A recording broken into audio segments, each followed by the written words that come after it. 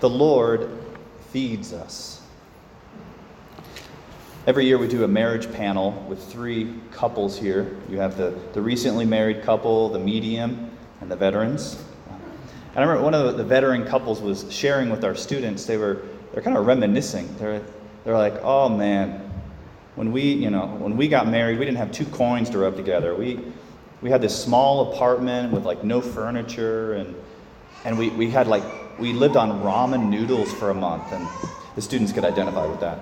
And then they laughed. They're like, "We didn't have anything. It was great." And yet we always had what we needed. The sense that they were giving the students was that God had gotten them through that. That God was with them. And that somehow they always had what they needed. Reflecting like that is helpful for all of us. As we think to the past, what the Lord has gotten us through. I mean, I could think of that one particular class, which is every class, that I felt like I could never get through, I remember my prayer in college was, "God, I don't know how I'm going to get through tomorrow. You have to do it. You have to help me." And I don't know that I always stopped to reflect the next night when I was saying that same prayer.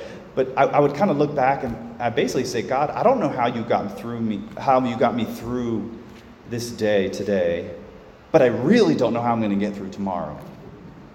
But it's a helpful exercise to think, how has the Lord provided for us? How has He gotten me through so many things, even dealing with just difficult moments in our lives, transition, change, loss? And yet somehow we're here today. Our psalm today speaks of the goodness of God, that the hand of the Lord feeds us. He answers all our needs. The prophet Isaiah says this. The context for the prophet Isaiah today is the people had been in exile for a number of years, and it felt like things were terrible, and it was never going to get better, which we can kind of relate to today, right? Like it hasn't been good, and we don't know when it's going to get better. And it's into that space that Isaiah speaks. "You who have no money, come, receive grain and eat. You're thirsty, come to the water. Come without paying, without cost. Drink wine and milk. Heed me, and you shall eat well." Why spend your money for what fails to satisfy? The prophet Isaiah is telling the people, like, God has a plan. He's going to take care of you. And just a few years later, after this context, they were brought back to Jerusalem, the Holy Land. In a similar way, God has a plan to take care of us. He has a plan to bless us in great ways. It just doesn't always feel like it in the moment. And I think what's important here, as you can kind of tell I'm drawing our attention to, is not so much what we need, but the one we need who's providing it. That any blessing we've received in our life is from the God who loves us and wants to take care of us. And when you start to be attuned to this, you see it everywhere. If you guys were up here Friday, did you notice the sunset Friday night? Like, it was like, we have good sunsets in Arizona, but Friday night God was like showing off. Like, there's just like purples and pinks, and the sun was coming through. And I just felt like God saying, like, you worry about how you're going to provide for the Newman Center this year. You worry about whether classes are going to be open or whatnot. And God's like, I created all this. I hold this in existence for you. And I'm going to give you exactly what you need. The disciples learn this today in our gospel, that they're in the desert, it's late, and the disciples are, Lord, where can we get enough food to feed them ourselves? The disciples are thinking, how am I going to do this? I see a challenge. I see a difficulty. It's like, I can't do it. And then Jesus kind of even pokes that. He's like, give them some food yourselves. They're like, no, we can't do it. And Jesus is like, I know that. I'm trying to draw your attention to your own poverty, as if we needed that drawn out to our attention. But yeah, I can't make it happen. And then Jesus says a very important line. Bring them here to me. The 5 loaves, the 2 fish. Bring them here to me. But he's not just talking about the loaves and the fish. Bring them here to me. What's them? What's it? It's whatever I have. It's whatever is going on. It's whatever problem, whatever needs I have. Jesus says, bring them here to me. You're worried about what's going to happen? Tell me about it. You're angry about what's happening in your life? Tell me about it. You're disappointed with the way the last 6 months have gone in the world? Tell me about it. You're sad about the loss you've experienced? I want to hear about it. Which is interesting because this whole passage started today. Jesus just found out that his cousin John the Baptist had died. Jesus understands loss.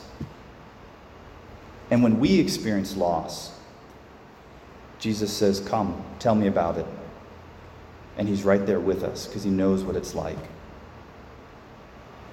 And so the disciples, they listen to Jesus. They do what he says. They go to him. They bring everything to him.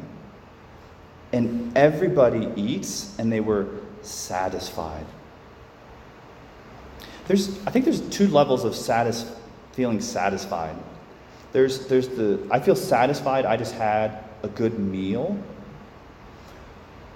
And there's a deeper satisfaction of like, God's going to take care of me. Like, I paid the rent. Like, that's good. And somehow God keeps taking care of me. And he's with me. That's what Jesus wanted the disciples to know. That I care about your physical needs. I care that you're hungry and thirsty, that you're tired. I care about I care that you experience loss. I care about all that. And I want you to know that I'm here. You know, students, as we start this new school year, that there's an unknown future ahead of us. You know, are we going to make it to the classroom? We hope so. You know, are we going to connect and meet new people? Absolutely. Is it going to be different? Yeah, it's going to be weird. I mean, it doesn't have to be weird. It's going to be different, right? But somehow God knows all that. And maybe it's helpful to reflect back on other big transitions in our life. Like when we went to high school. You know, big high school. And it's like, whoa, it can be overwhelming. But it happened. We figured it out. That God was with us and got us through it. And that same God that got us through that and will get us through tomorrow is with us here now. And if that's hard to tap into, if we have a hard time connecting how God was with us, then I think there's an invitation there to talk to God about it. Like, God, that was really, really hard. Maybe going to high school was really, really hard. Like, you might have been there, God, but I sure didn't feel it. I think that's what we bring to him today. Like, God, that was that thing I went through, that loss, I'm still feeling it. And that becomes a new moment today to bring that to him now. Does that make sense? That's the Christian life. It's, here's what's going on, and Jesus, his continual refrain to us is, bring it to me. Bring it to me. And as he heals and shows how he's been with us, that we actually have a freedom to go forward in just a peaceful way. I was chatting with an engaged couple, and they were talking about some of the challenges. You know, they were saying they went to buy a house, and the lender was listing out all their debt, and then he showed it to them on the piece of paper, and they were like, we didn't realize we owed so much money to everyone, especially student loans. And then we talked about that, and we talked about, like, what if you want to have a lot of kids, but what if you can't have any? And we're kind of just like proposing these things of difficulties that might come. And the response was that the girl kind of mentioned how, just reflecting on how they've had challenges before in their relationship, and somehow God got them through that. And that so maybe there'll be challenges down the road, and God will get them through that too. That God was with me, will be with me, and is with me. The God who created the heavens and the earth. The God who gives us his only Son. Romans 8:32 says, "He who did not spare his own Son, but handed him over for us, how he will not also give us everything along with him?" God's going to provide. It doesn't always feel like it, but he does. Maybe not always what we want, but what we need. I'll close with, we had Father Dan Keneally here a couple years ago, and whenever he said grace at meals, he always read this scripture. Or if you didn't realize it, it was a scripture, Psalm 145, and we read it today. "The eyes of all look hopefully to you, and you give them their food in due season. You open your hand and satisfy the desire of every living thing." And I realized, just kind of praying with that what Father Dan was drawing our attention to, and what the psalmist is drawing our attention to, what I'm trying to draw our attention to today, is that even when you're sitting down to eat, it's not really about the food, but it's about the God who loves me so much and holds nothing back from me, is blessing me in so many ways, and right now with this food. And so I can use the food to be drawn deeper into the bigger mystery of the God who loves me and is with me. And so I'll close by reading that one more time, that Psalm 145, about the truth that God wants to speak to us about how he's with us, feeding us. "The eyes of all look hopefully to you, and you give them their food in due season. You open your hand and satisfy the desire of every living thing."